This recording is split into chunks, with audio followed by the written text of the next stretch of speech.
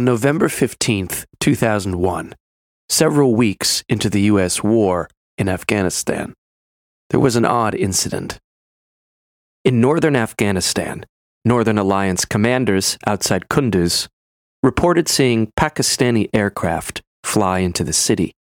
There, writes Ahmed Rashid, hundreds of ISI officers, Taliban commanders, and al-Qaeda personnel boarded the planes. Perhaps as many as 1,000 people escaped. The New York Times confirmed the flights at the end of the month, though the Pentagon would deny that they ever took place. Was Pakistan undermining the U.S. campaign by sneaking agents out of Afghanistan? Apparently not. Seymour Hersh reported that these commanders and soldiers, quote, were indeed flown to safety in a series of nighttime airlifts, but that they were approved by the Bush administration. Hersh reported that the Taliban and al-Qaeda leaders were indeed among those who escaped. Hamid Karzai would later confirm this. A U.S. analyst told Pakistani journalist Ahmed Rashid, the request was made by Musharraf to Bush, but Dick Cheney took charge. The approval was not shared with anyone at the State Department, including Colin Powell, until well after. The CIA could have insisted, Rashid writes, that it monitor all those who got off the planes in Pakistan, but it made no such demand. After this event, Cheney took charge of all future dealings with Musharraf and the Pakistani army. Oh, this is the guy. This is the guy. I got the guy. I got the guy. I got the guy. I got the guy. Speak about this sunshine. Speak about this sunshine. Speak about this sunshine.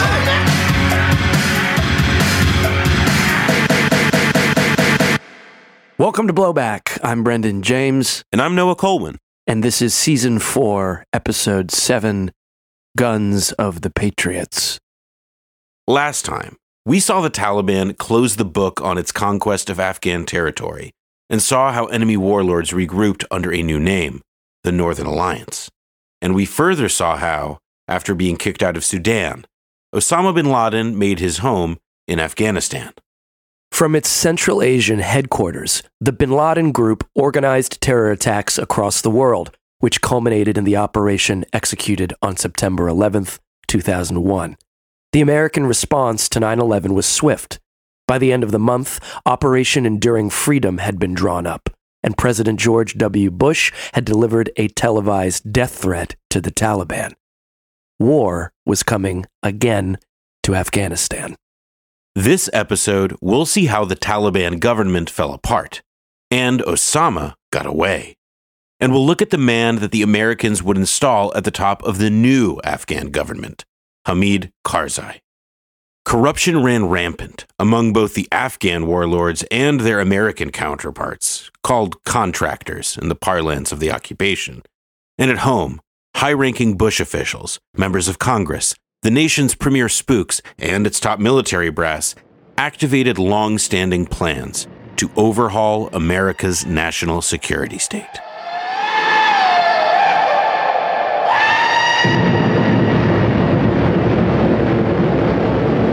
Kids like you express themselves every day on Disney Channel. One of the positive sides of September 11th is that it's brought so many people together, and I think people look at life so much more differently now. And I think our country has changed a lot. You know, we've come together, we've united. We've learned to work together as one nation and as one people. Everyone's like together, you know? And it's just a better feeling. It's amazing to actually see that unity. You still see people wearing the flags or putting the flags on their cars, and it's just amazing to see that. Disney Channel. Express yourself. In the days and weeks after September 11th, FBI Director Robert Mueller, fresh to the job, said, quote, he didn't know how the hijackers had taken over the planes, writes White House scribe Bob Woodward. But, quote, the CIA and the FBI had evidence of connections between at least 3 of the 19 hijackers and bin Laden and his training camps in Afghanistan. It was consistent with intelligence reporting all summer showing that bin Laden had been planning spectacular attacks against U.S. targets. President Bush would later recall that he had two thoughts at this moment. Quote, "This was a war in which people were going to have to die. Secondly, I was not a military tactician." End quote. Both things were plainly true. The military tactics would be left to General Tommy Franks, the commander-in-chief of U.S. Central Command. But Franks had told Secretary of Defense Donald Rumsfeld that it would take months to get forces in the region and plans drawn up for a major military assault in Afghanistan. "You don't have months," Rumsfeld said. He wanted Franks thinking in days or weeks. Quote, "Afghanistan was not well understood by the Pentagon's high command," writes Steve Cole. "The feeling among the chiefs of the Army, Air Force, Navy, and Marines, as one general put it to Cole, was, 'Where is Afghanistan? Where are the maps?'" Now, unfortunately for the United States, the Taliban did not pose a military threat so much as a military quandary. American war planners soon found that the Taliban had few quote-unquote major targets for the U.S. to blow up, writes journalist Sean Naylor. Quote, "There was a small antique air force that the U.S. and her allies would soon put out of action," he writes, "but no major early warning systems, armored division, or naval shipyards against which to deliver devastating attacks. The same was true, on a smaller scale, for al-Qaeda." It was, after all, Donald Rumsfeld who in the days after 9/11 suggested Iraq as the spot to bomb, simply because it had better, more plentiful targets. Unlike the vast and mountainous Afghanistan, Iraq was chock full of metropolitan areas and industrial strongholds, even after a decade of U.S. sanctions that brought it near famine. And, of course, Rumsfeld's deputy, Paul Wolfowitz, was downright fanatical about pinning the blame for 9/11 on Saddam. But as the president put it in one national security meeting, "Many believe Saddam is involved with 9/11. That's not an issue for now. If we catch him being involved, we'll act. He probably was behind this in the end." End quote. And so the hunt for Afghan targets commenced. Quote, "We were being pressured enormously by Rumsfeld to do things and come up with ideas," one Pentagon official told Naylor. "All the organizations were told, find targets," end quote. In less than a week, the bombing target roster had stretched to include oil production facilities, as well as a fertilizer plant in Mazar-e-Sharif. The Pentagon staffers' work was soon kicked up to the highest level, and it included more than just bombing targets. Just before a White House meeting on Afghanistan operations, one senior national security official noticed a presentation slide titled "Thinking Outside the Box, Poisoning Food Supply." "That struck me as wrong," the official said. The slide was scrapped from the meeting. Over at the Central Intelligence Agency, a similar anything-goes mindset took root. Michael Vickers, the former military wunderkind of the CIA's Afghan op in the 1980s, he was working at a think tank these days, but not for long. Quote, "There is a sign as you enter one of the most important offices in CIA's Counterterrorism Center," writes Vickers in a recent memoir. It's a picture of the burning World Trade Center towers, and above it reads, "Today is September 12th, 2001.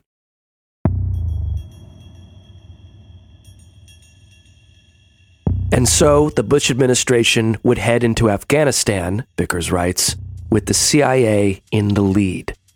What did the CIA in the lead look like?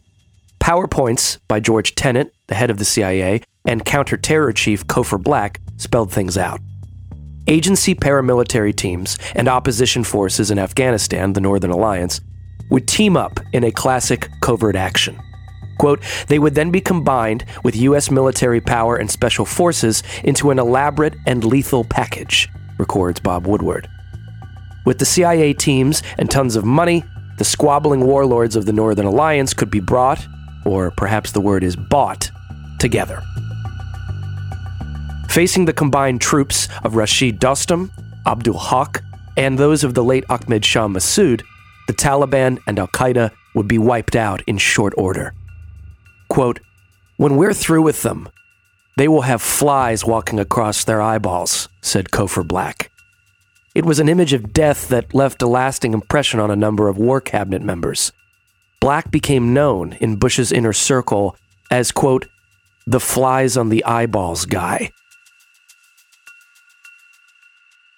As we covered last time, the Bush administration had a plan to invade Afghanistan even before the attacks on September 11th. The CIA's Afghanistan plan had been in the works for months, Woodward notes, but CIA Director George Tenet now told Bush an even more expanded plan would soon be presented for approval.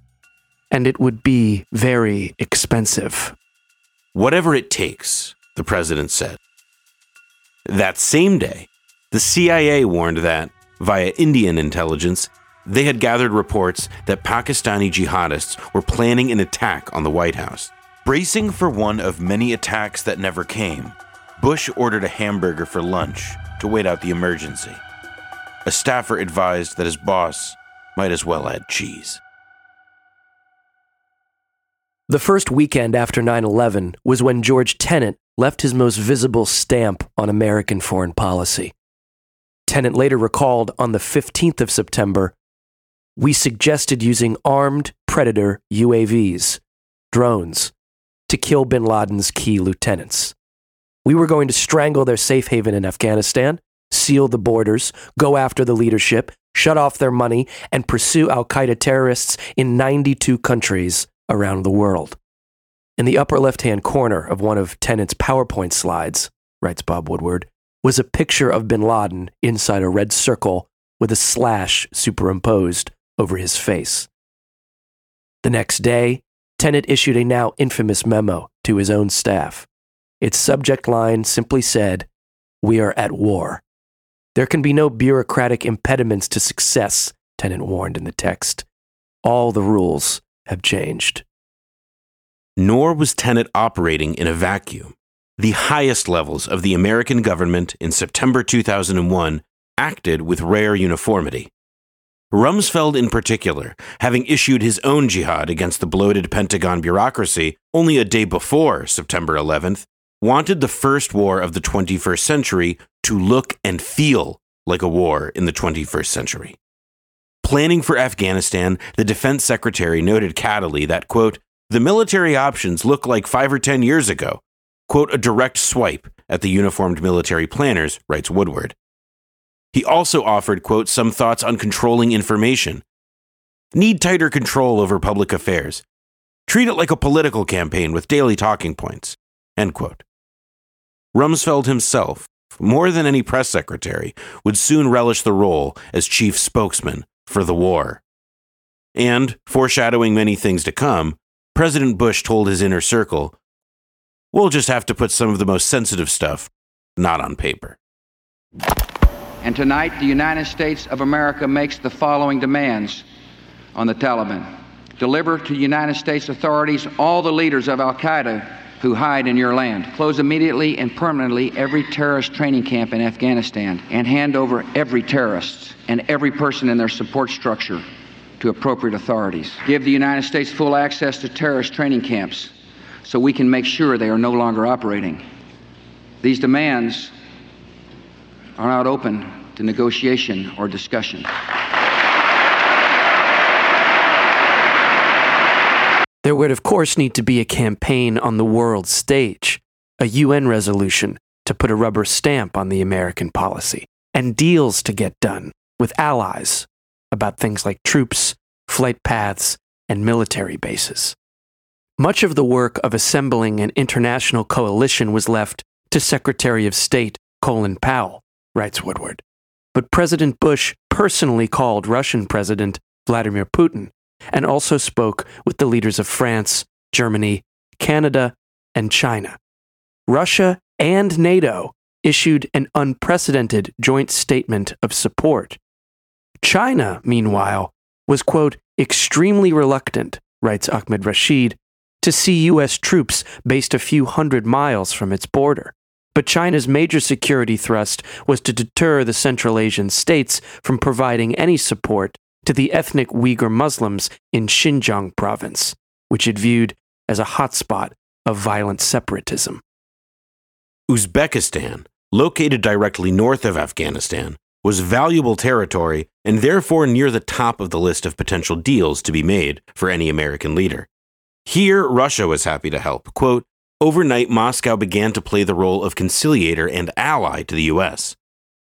On September 17th, Putin hosted a meeting of all Central Asian leaders in Moscow to hammer out a joint stand on the base's issue.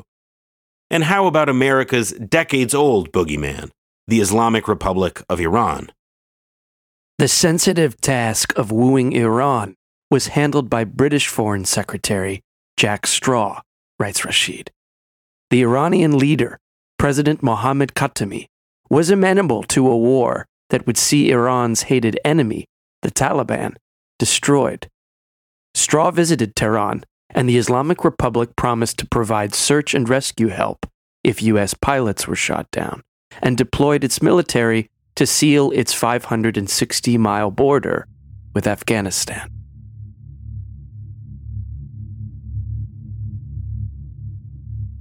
During this time, Bush met privately with the head of the American Red Cross.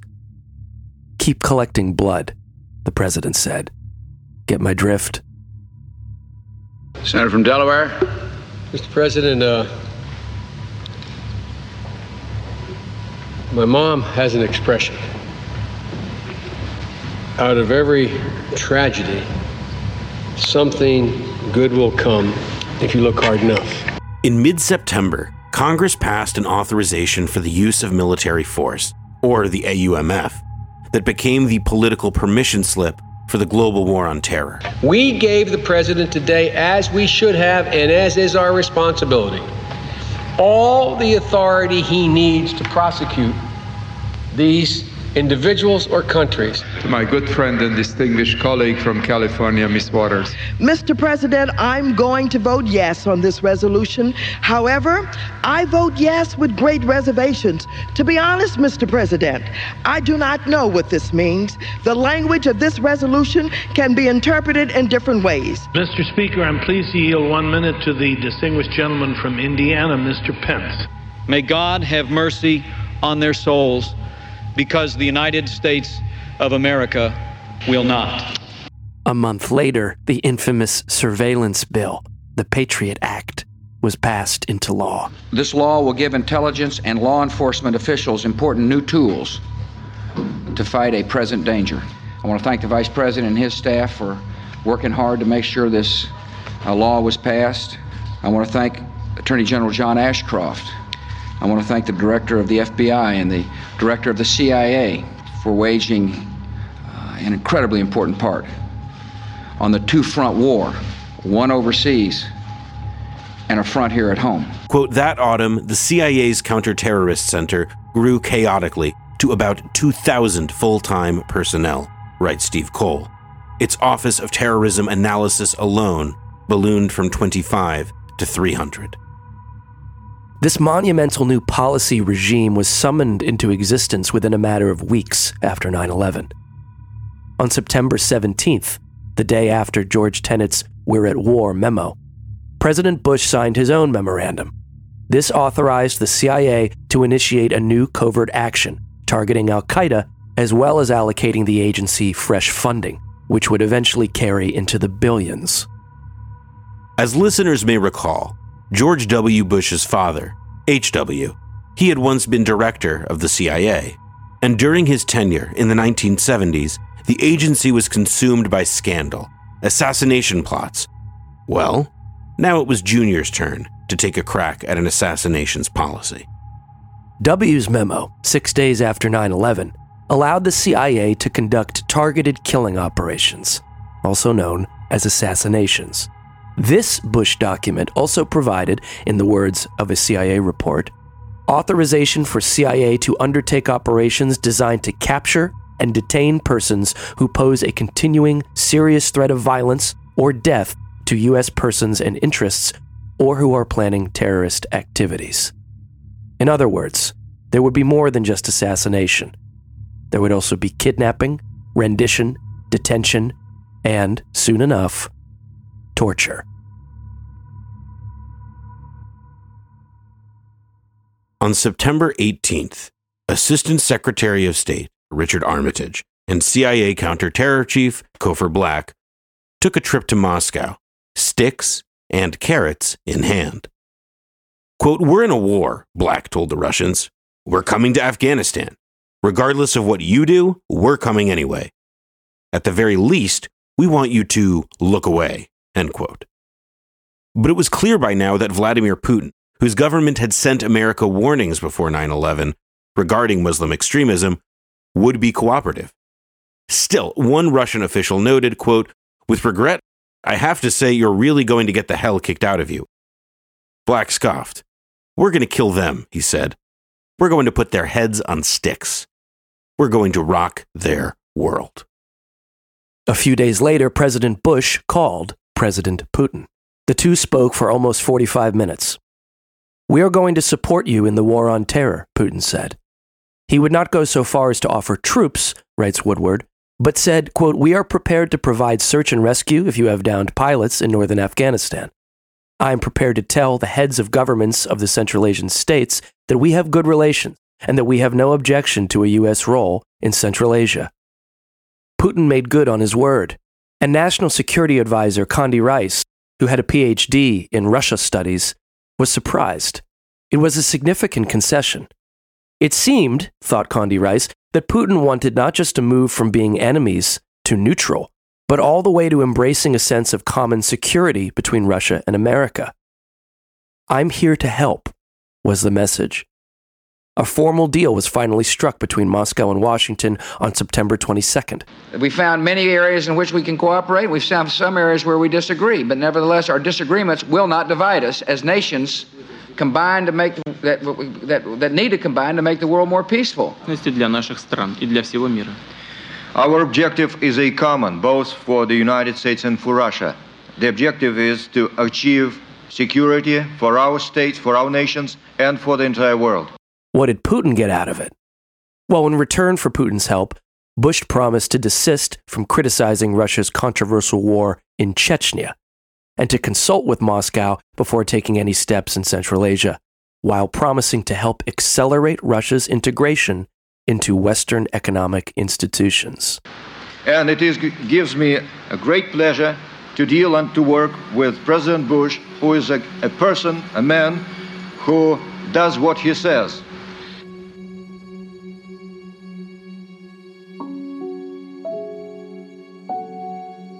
The first CIA officers inside Afghanistan arrived on September 26th by helicopter in the Panjshir Valley to liaise with the Northern Alliance. Northern Alliance spy masters set up shop with the CIA, where agency men had, quote, carried in $10 million in boxed cash. They handed out bundles of it like candy on Halloween, writes Steve Cole. Abdul Rasul Sayyaf, who had once been pals with Osama bin Laden, got $100,000 in cash. He would use it to essentially buy the town of Pakman on the outskirts of Kabul, famous for its beautiful gardens. Serving as top bagman was Gary Schroen, an old CIA hand from the anti-Soviet jihad days. Schroen had been ready to retire only days earlier, until Kofor Black called him in for one last job.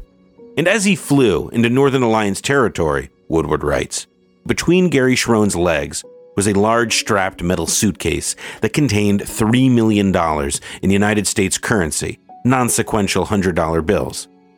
He always laughed when he saw a television show or a movie where someone passed $1 million in a small attaché case. Schroen knew it just wouldn't fit. Within several hours, Gary Schroen would lay $1 million on the table across from General Mohammed Fahim, the successor to Ahmed Shah Massoud. It must have felt like old times. "When does the war start?" Fahim asked. "I don't know," Schroen said, "but it will be soon. You're going to be impressed. You have never seen anything like what we're going to deliver onto the enemy."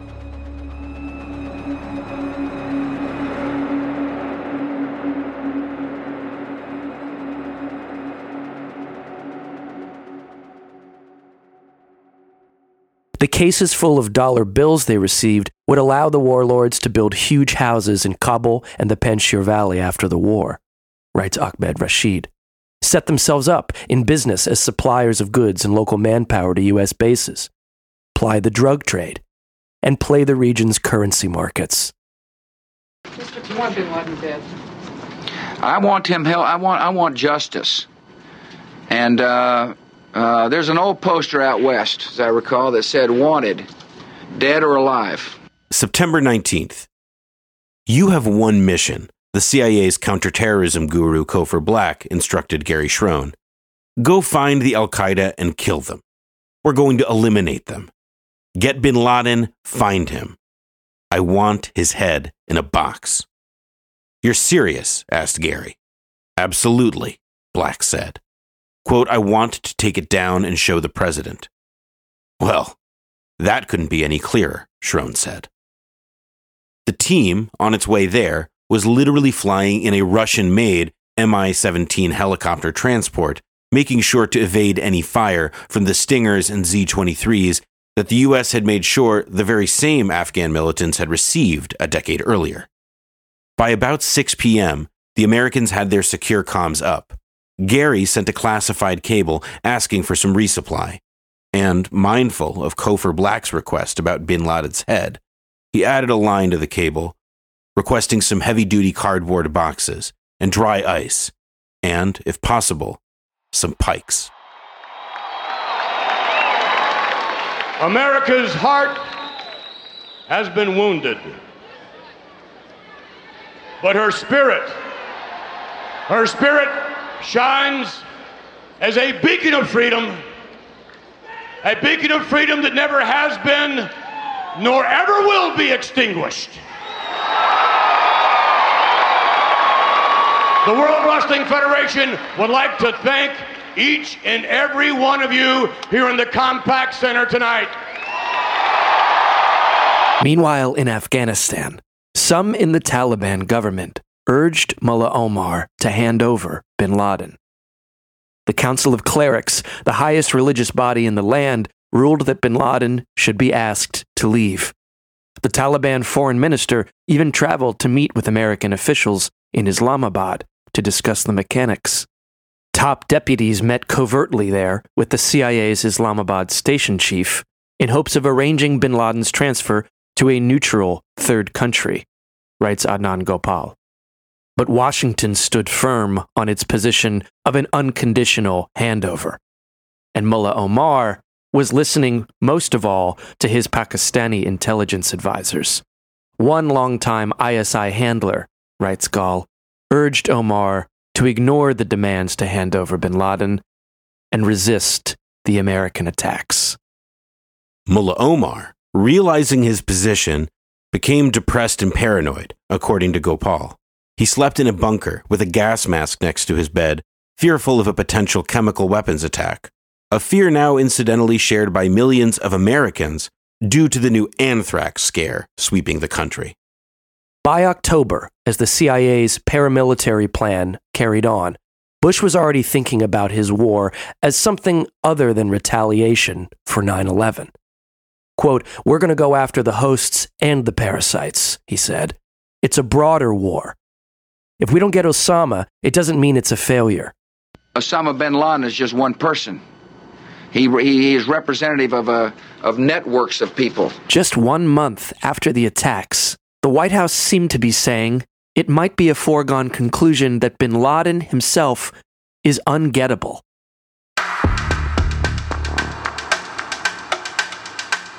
In the north, American troops and Northern Alliance forces were advancing from the Uzbek and Tajik borders. Uzbekistan in particular had been the subject of high-stakes negotiations with the U.S. The Americans had wanted a large base floating just above Afghanistan. The Uzbeks wanted full NATO membership, but that was out of the question. So what could be offered instead? Americans were rich, and the Uzbeks wanted things like $50 million in loans from the U.S. Export-Import Bank, end quote. And, of course, Uzbekistan, like many an American client, had their own fundamentalists, the Islamic movement of Uzbekistan, one of the many jihadi movements that grew out of the Afghan jihad of the 1980s. The post-Soviet kleptocracy wheeled and dealt until Colin Powell granted them a backroom deal in exchange for hosting a U.S. military installation known as K2. Quote, the U.S. paid Uzbekistan an initial $15 million, but by the end of 2002, Uzbekistan would receive $120 million in military equipment and training to their army, $55 million in credits, and another $82 million for intel services, writes Rashid. The same agencies that were to help the CIA render al-Qaeda prisoners and torture Uzbek civilians. By mid-October, more than 2,000 troops from the U.S. Army's 10th Mountain Division were at K2, ready to invade Afghanistan. It would serve as a wonderful base of operations floating above Afghanistan, but not a particularly good home for the soldiers. McClatchy would later report that the soldiers stationed there claimed that chemical and radioactive debris on site poisoned at least 61 of them with various cancers. Uzbekistan set the standard for its Central Asian neighbors in the global war on terror. Tajikistan hosted French Mirage fighter bombers. Later, Kyrgyzstan was to provide bases for U.S. and coalition forces and aircraft. And Kazakhstan and Turkmenistan provided overflight facilities for U.S. aircraft. So, by October 2001, the Uzbekistan base was coming together, special forces were flowing into the Gulf dictatorship of Oman, and more had set sail on the USS carrier Kitty Hawk. Around this time, President Bush reportedly asked a valuable question: who will run Afghanistan? National Security Advisor Condoleezza Rice thought to herself, we should have addressed that.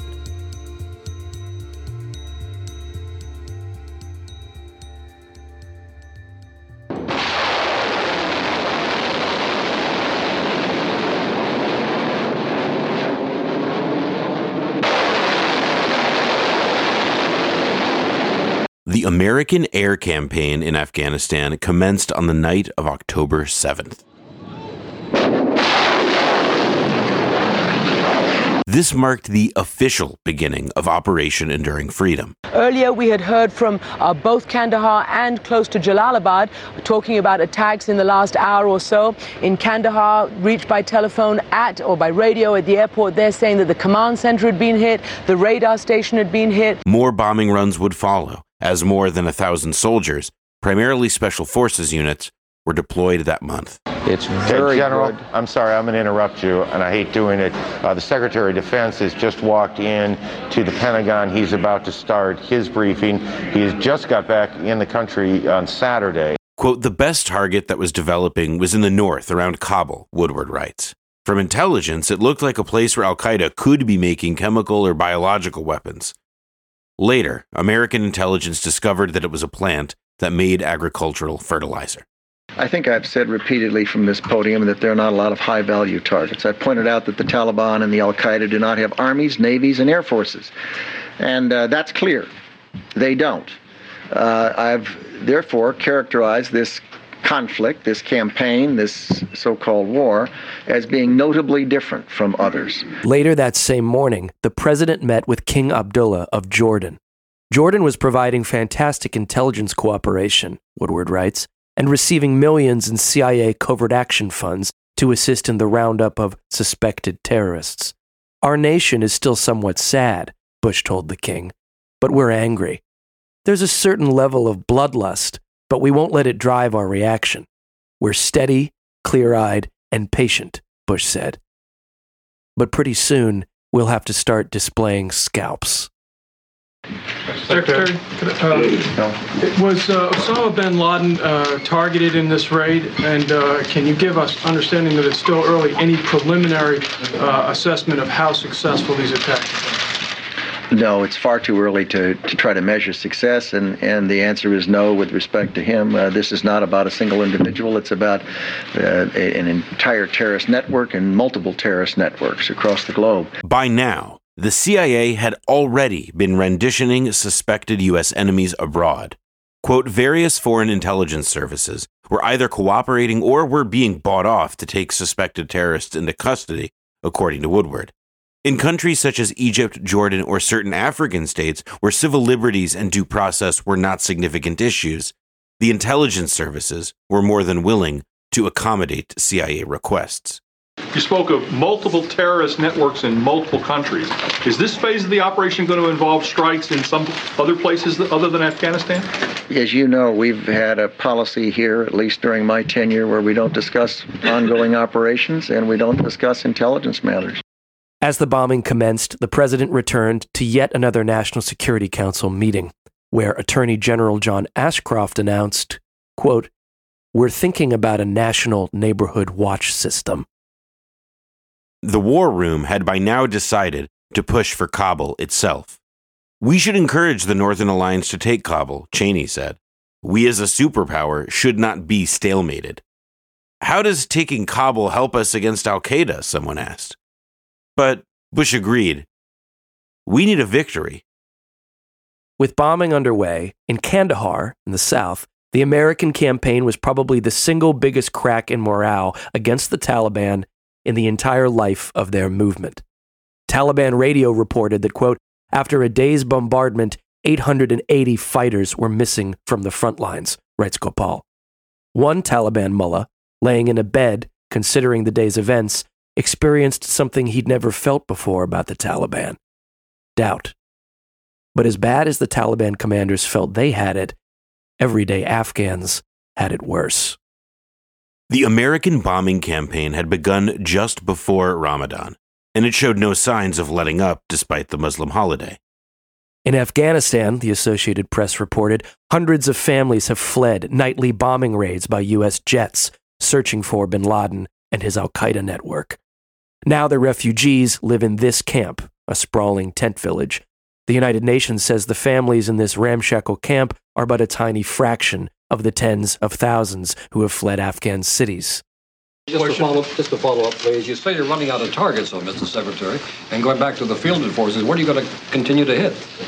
Well, for one thing, we're finding that some of the targets we hit need to be re-hit. Second, we're not running out of targets. Afghanistan is. 3 days after the first bombing campaign, Bush asked, "Why can't we fly more than one Predator drone at a time? We ought to have 50 of these things." Cheney started to feel that maybe the president shouldn't be in the room when, say, George Tenet floated the idea of starving the Taliban who refused to surrender. "Give them deniability," Cheney said.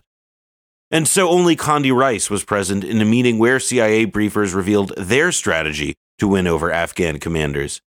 Withdraw and get fed. If you don't withdraw, you don't get fed. According to Woodward, it was a highly questionable proposition. The United States could be accused of abetting famine, the use of organized starvation as a political tool. However, this would not be the last time the U.S. utilized that kind of strategy in Afghanistan. October 15th. Bush is pleased to be informed that AC-130 gunships, slow-flying planes equipped with a 105mm howitzer and a Gatling gun, were filling Afghan fighters with fear. October 16th. An American F-18 bombs several international Red Cross depots. The next morning, Rumsfeld tells the National Security Council that the Red Cross had been at fault, giving them the wrong coordinates for the warehouses. October 19th. The first U.S. Special Forces A-Team Team 555 was finally arriving. They were greeted by the CIA on the ground. "Hey guys, how you doing? Welcome to Afghanistan."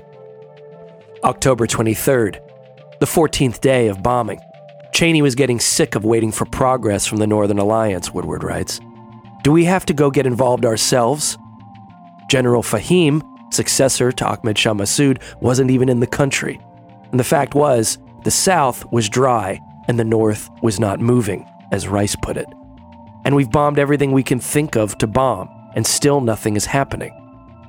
Bush, writes Woodward, hated the idea that he was coming across as weak and indecisive. October 26th. The next morning, Bush told the NSC, "The Crown Prince of Saudi Arabia said that we shouldn't strike during Ramadan. I'm going to write him a letter saying that we'll continue to strike because al-Qaeda continues to threaten the United States, and they will keep fighting whether we bomb or not. And that's, at the end of the day, what is decisive." lieutenant, Woodward writes, wanted to stand up and cheer. Rice, too, thought it was a key moment. Rumsfeld reported to his aides that the president had been particularly strong that day. October 29th. U.S. intelligence reports that something very bad might be headed from Pakistan to D.C. or New York. Maybe a radioactive weapon meant to decapitate the American government. Those bastards are going to find me exactly here, Bush said. This isn't about you, Cheney shot back. This is about the Constitution. And that's why I'm going to a secure, undisclosed location. Cheney was not asking for permission. He was going. At that day's National Security Council meeting, Tenet informed everyone of the threat. Al-Qaeda was, perhaps, planning to use a hijacked aircraft to hit a nuclear power plant, and maybe even one of the American storage sites where our weapons were sitting. And where was the vice president? Dick Cheney's going to stay gone for a while, the president said. Cheney was already off at a secure location many miles away.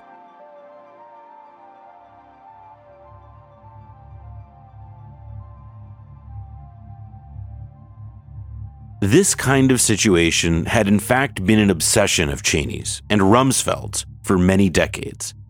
At least once a year during the 1980s, writes James Mann, Dick Cheney and Donald Rumsfeld vanished. The two men were part of a Reagan-era Continuity of Government program, or COG, where different senior officials were periodically whisked away to remote bunkers across the country. In fact, this was not so much a scheme for continuity of government per se in the event of an emergency, but rather a plan to shift power to the executive branch under the pretense of a national emergency. It seems fair to conclude that some of these American presidents would have served as mere figureheads for their more experienced chiefs of staff, such as Cheney or Rumsfeld, Mann writes. The problem was that this program was extra-legal and extra-constitutional. One of the awkward questions we faced was whether to reconstitute Congress after a nuclear attack, explained one participant in the COG exercises to Mann. It was decided that no, it would be easier to operate without Congress. Continuity of government planning was the official name for this process devised by the military and political power players. And once the Cold War ended, the official exercises with the government officials stopped. But with the shift in focus from the Cold War to the War on Terror, the policy began buzzing to life once again. What was missing until September 11th was an invulnerable group of managers with the expertise and resources to administer these programs in a national emergency, reported the Washington Post in 2001. On 9/11, Peter Dale Scott writes, at a moment when the nation was under attack, Cheney and Rumsfeld both simultaneously absented themselves for a period from their associates and their appointed posts to hold a significant conversation about which A, they have since been deceptive, B, the 9/11 report is silent or misleading, and C, Scott writes, the facts are unknown. The day after bombing began in Afghanistan, the Post continues, Bush created the Office of Homeland Security with Executive Order 13228.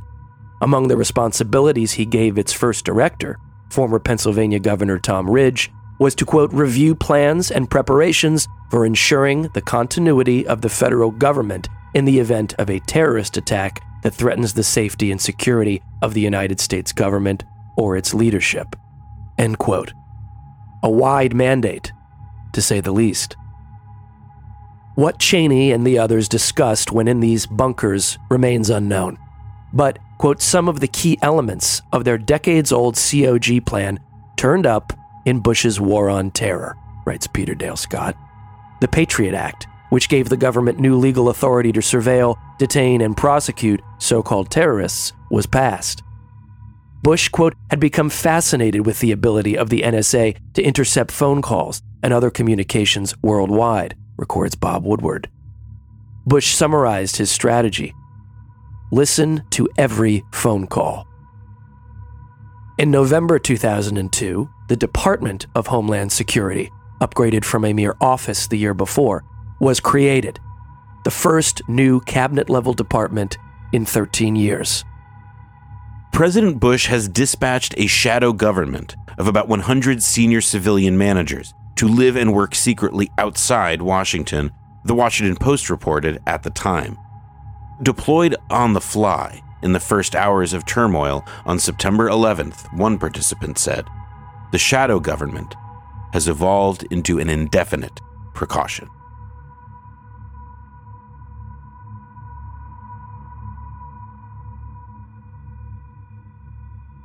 For tonight's ceremonial first pitch, and please welcome the President of the United States.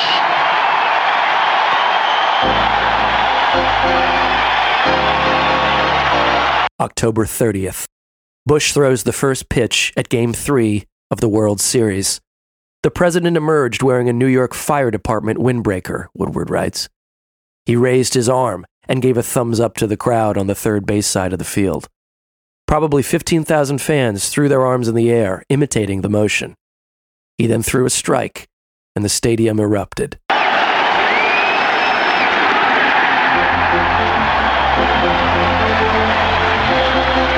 Watching from owner George Steinbrenner's box, White House advisor Karl Rove thought, "It's like being at a Nazi rally."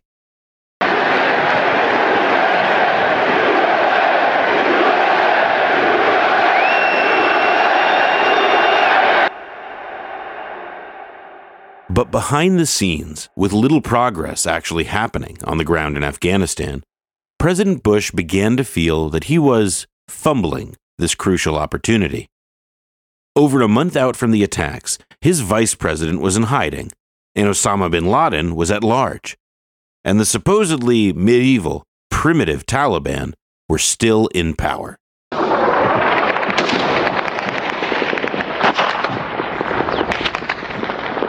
On November 10th, the New York Times ran a short profile of General Abdul Rashid Dostum, an ethnic Uzbek who had been with the Afghan communists, then against the Afghan communists, and then with the legendary warlord Ahmed Shah Massoud, before turning against Massoud. Dostum was known for a few things, switching sides, obviously, his personal opulence, and his unsparing brutality. If you upset me, I'm telling you. No one except God up there and me down here will care about you. Your village might be looted, your family will be in danger. They'll be killed, they'll be raped. There will be no safety for them. I'm telling you straight, you must be honest with me. I'm being honest with you here. With Massoud now dead, Dostum was the undisputed military linchpin of the Northern Alliance. General Dostum was, in early November 2001, charging on horseback right into his former stronghold, the city of Mazar-e-Sharif, after having lost it to the Taliban more than 2 years earlier. General Dostum had actually retaken Mazar by the hour that the paper would have gone to press. And as a result, Dostum went on to commit what journalist Ahmed Rashid describes as, quote, the most outrageous and brutal human rights violation of the entire war. Near the outskirts of Mazar, Taliban fighters who had already agreed to surrender were corralled into cargo container trucks, and they were packed in, one by one, 200 men to a truck. The fighters realized they were not going home as promised, Newsweek reported. Quote, the doors of the container trucks were locked. One survivor, a 28-year-old Pashtun named Abdul, recalled to the magazine that, quote, after nearly 24 hours without water, the prisoners were so desperate with thirst that they began licking the sweat off each other's bodies. Some prisoners began to lose their reason and started biting those around them. By the time they reached the prison, he says only 20 to 30 in his container were alive. A State Department report declassified years later included an estimate that at least 1,500 Taliban prisoners died on the container truck journey. The facts of the massacre were confirmed to UN investigators within weeks of the discovery of mass graves in early 2002. There were even American special forces who had been detached to General Dustum's unit, the celebrated Horse Soldiers, later depicted in the 2018 Hollywood flick 12 Strong. Would there be an investigation of this massacre? Aside from a flat denial, would there be any look into what American soldiers may have known and when they knew it? American officials had been reluctant to pursue an investigation because the warlord, General Abdul Rashid Dostum, was on the payroll of the CIA and his militia worked closely with United States Special Forces in 2001. Describing a high-level meeting to the New York Times years later, an anonymous official said, quote, "Somebody mentioned Dostum and the story about the containers and the possibility that this was a war crime. And Deputy Pentagon Chief Paul Wolfowitz said, 'We are not going to be going after him for that.'" End quote. Filmmaker Jamie Duran also interviewed then Pentagon advisor Richard Pearl about the administration's decision to ally with a warlord like Dostum. You have to balance out competing interests. Obviously, we would much rather be aligned with Mother Teresa. That wasn't possible in those circumstances.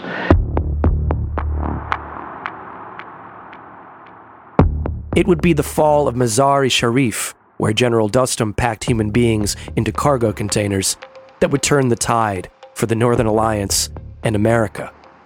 On November 9th, Dostum's soldiers, now under the banner of the Northern Alliance and working directly with American Special Forces, took control of the key northern city. The fall of Mazar was the beginning of the end of Taliban rule.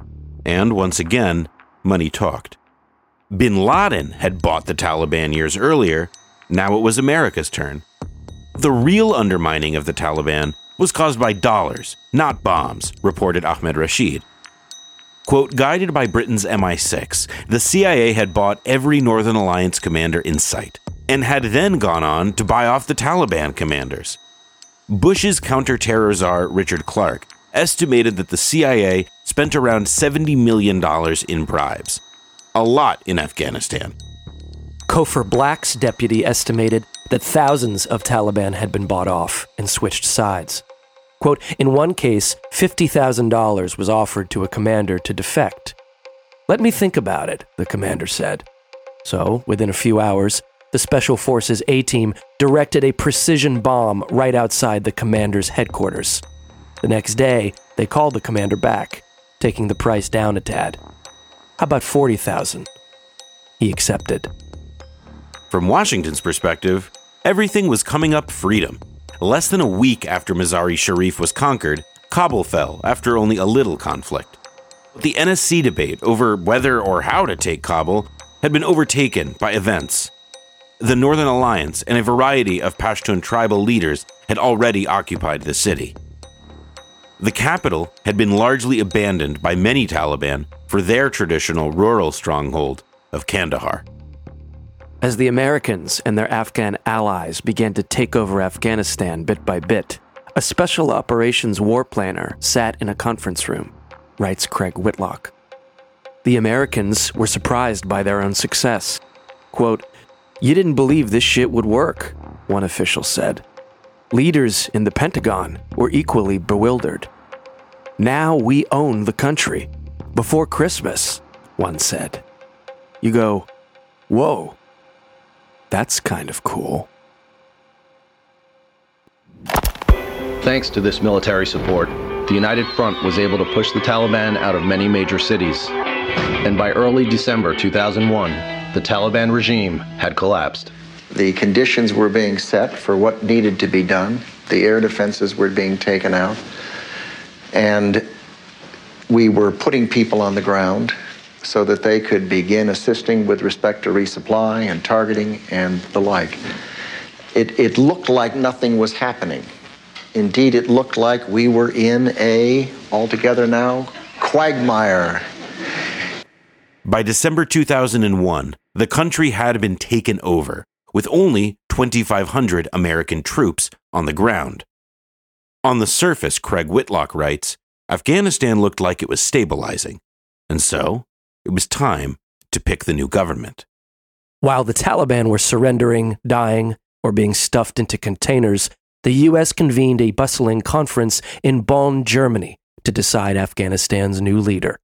and with him, and it would be a him, a new political regime.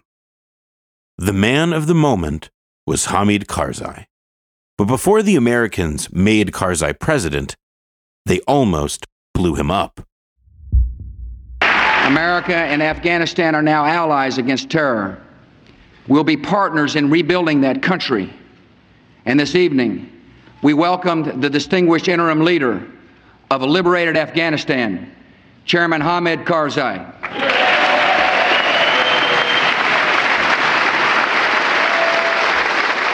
James Dobbins, the diplomat and Rand Corporation official named special representative to Afghanistan, later told the journalist Joshua Partlow, "In 2001, we wanted somebody who was a conciliator, somebody who would unify as much of the country as possible, somebody who would be regarded as broadly representative. In other words, an Afghan, but not an Islamic fundamentalist. A Pashtun, but a leader of the Papalzai tribe, rather than the Ghilzai ties of the Taliban. Going on napkin math alone, in Hamid Karzai, America had found its man." Meanwhile, American special forces made their way into the Taliban heartlands of southern Afghanistan. They set up shop on the outskirts of Kandahar, and by the next morning, there was Hamid Karzai, greeting local elders, making his presence known like a good politician. And that morning, Karzai's bunker exploded. Had the Taliban struck back on their home turf? Had al-Qaeda done their hosts one last favor? As it turns out, Karzai was nearly taken out by his patrons, the American military. Quote, 3 U.S. Special Forces soldiers and 5 Afghan opposition fighters were killed when a 2,000-pound satellite-guided bomb from a U.S. B-52 missed its intended target north of Kandahar, reported CNN on December 5th. The number of Afghans killed was later revised upward to 50.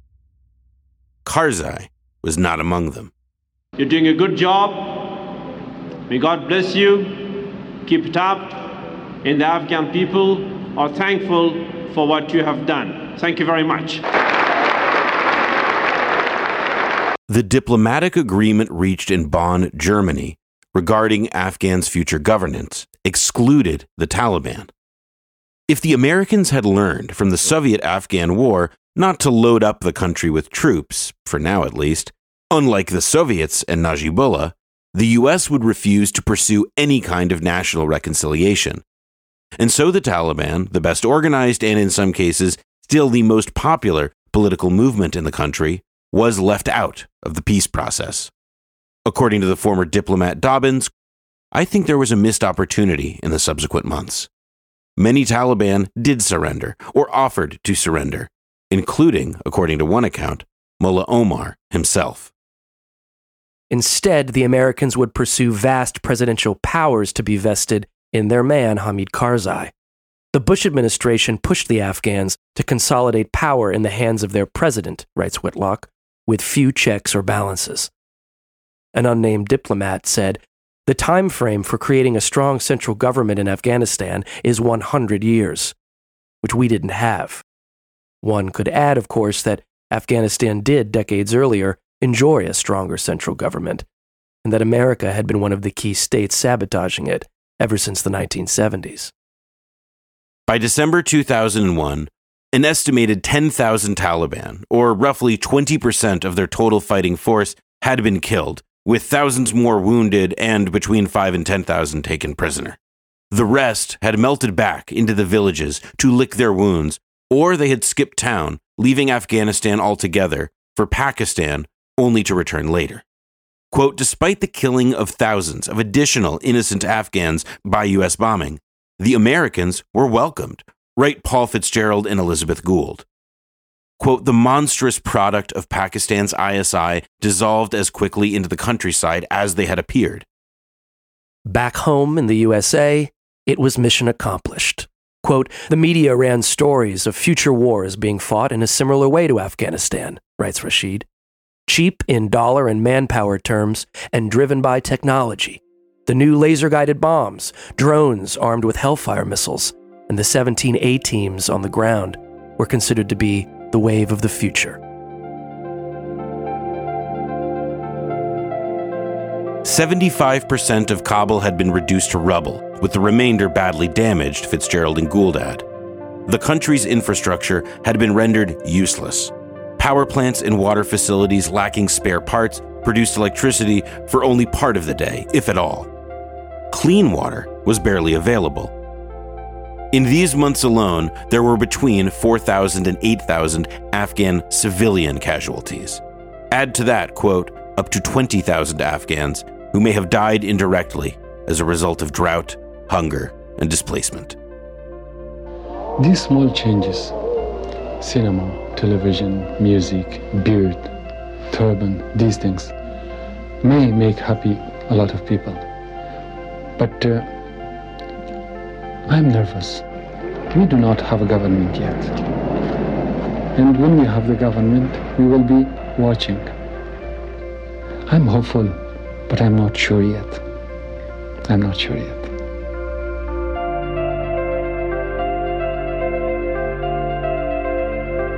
The search for Osama bin Laden, there was constant discussion about him hiding out in caves, and I think many times the American people have a perception that it's a little hole dug out of a side of a mountain. Oh, no. This is it. This is a fortress. Yes. A complex, multi-tiered, bedrooms and offices on the top, as you can see.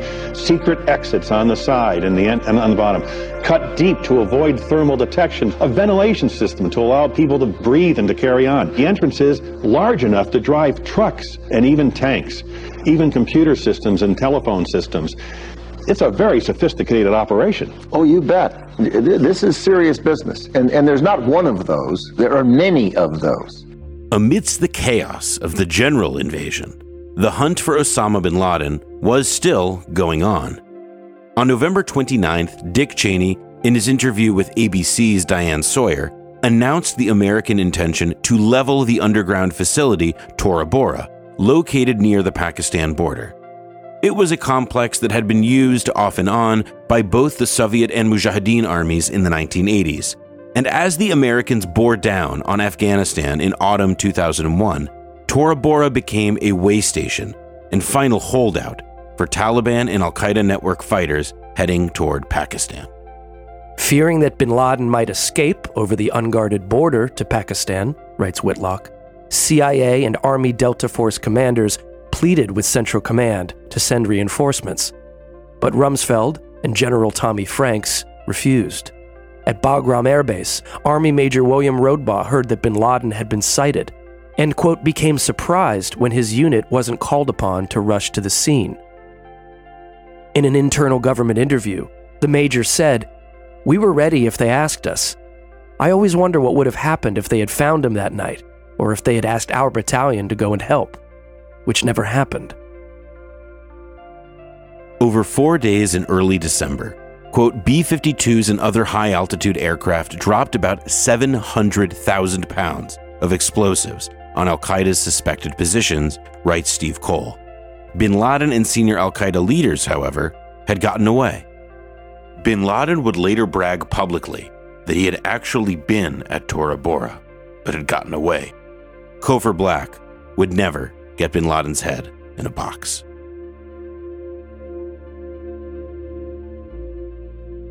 General Franks and Donald Rumsfeld tried to sow doubt with the public that the al-Qaeda leader had actually been at Tora Bora in December 2001, writes Whitlock. Franks would later write in the New York Times, as his boss, Mr. Bush, was up for re-election, quote, "Mr. bin Laden was never within our grasp." With Rumsfeld's blessing, the Pentagon distributed a dubious set of talking points, Whitlock writes, claiming that the allegation that the U.S. military allowed Osama bin Laden to escape Tora Bora is utterly false, end quote.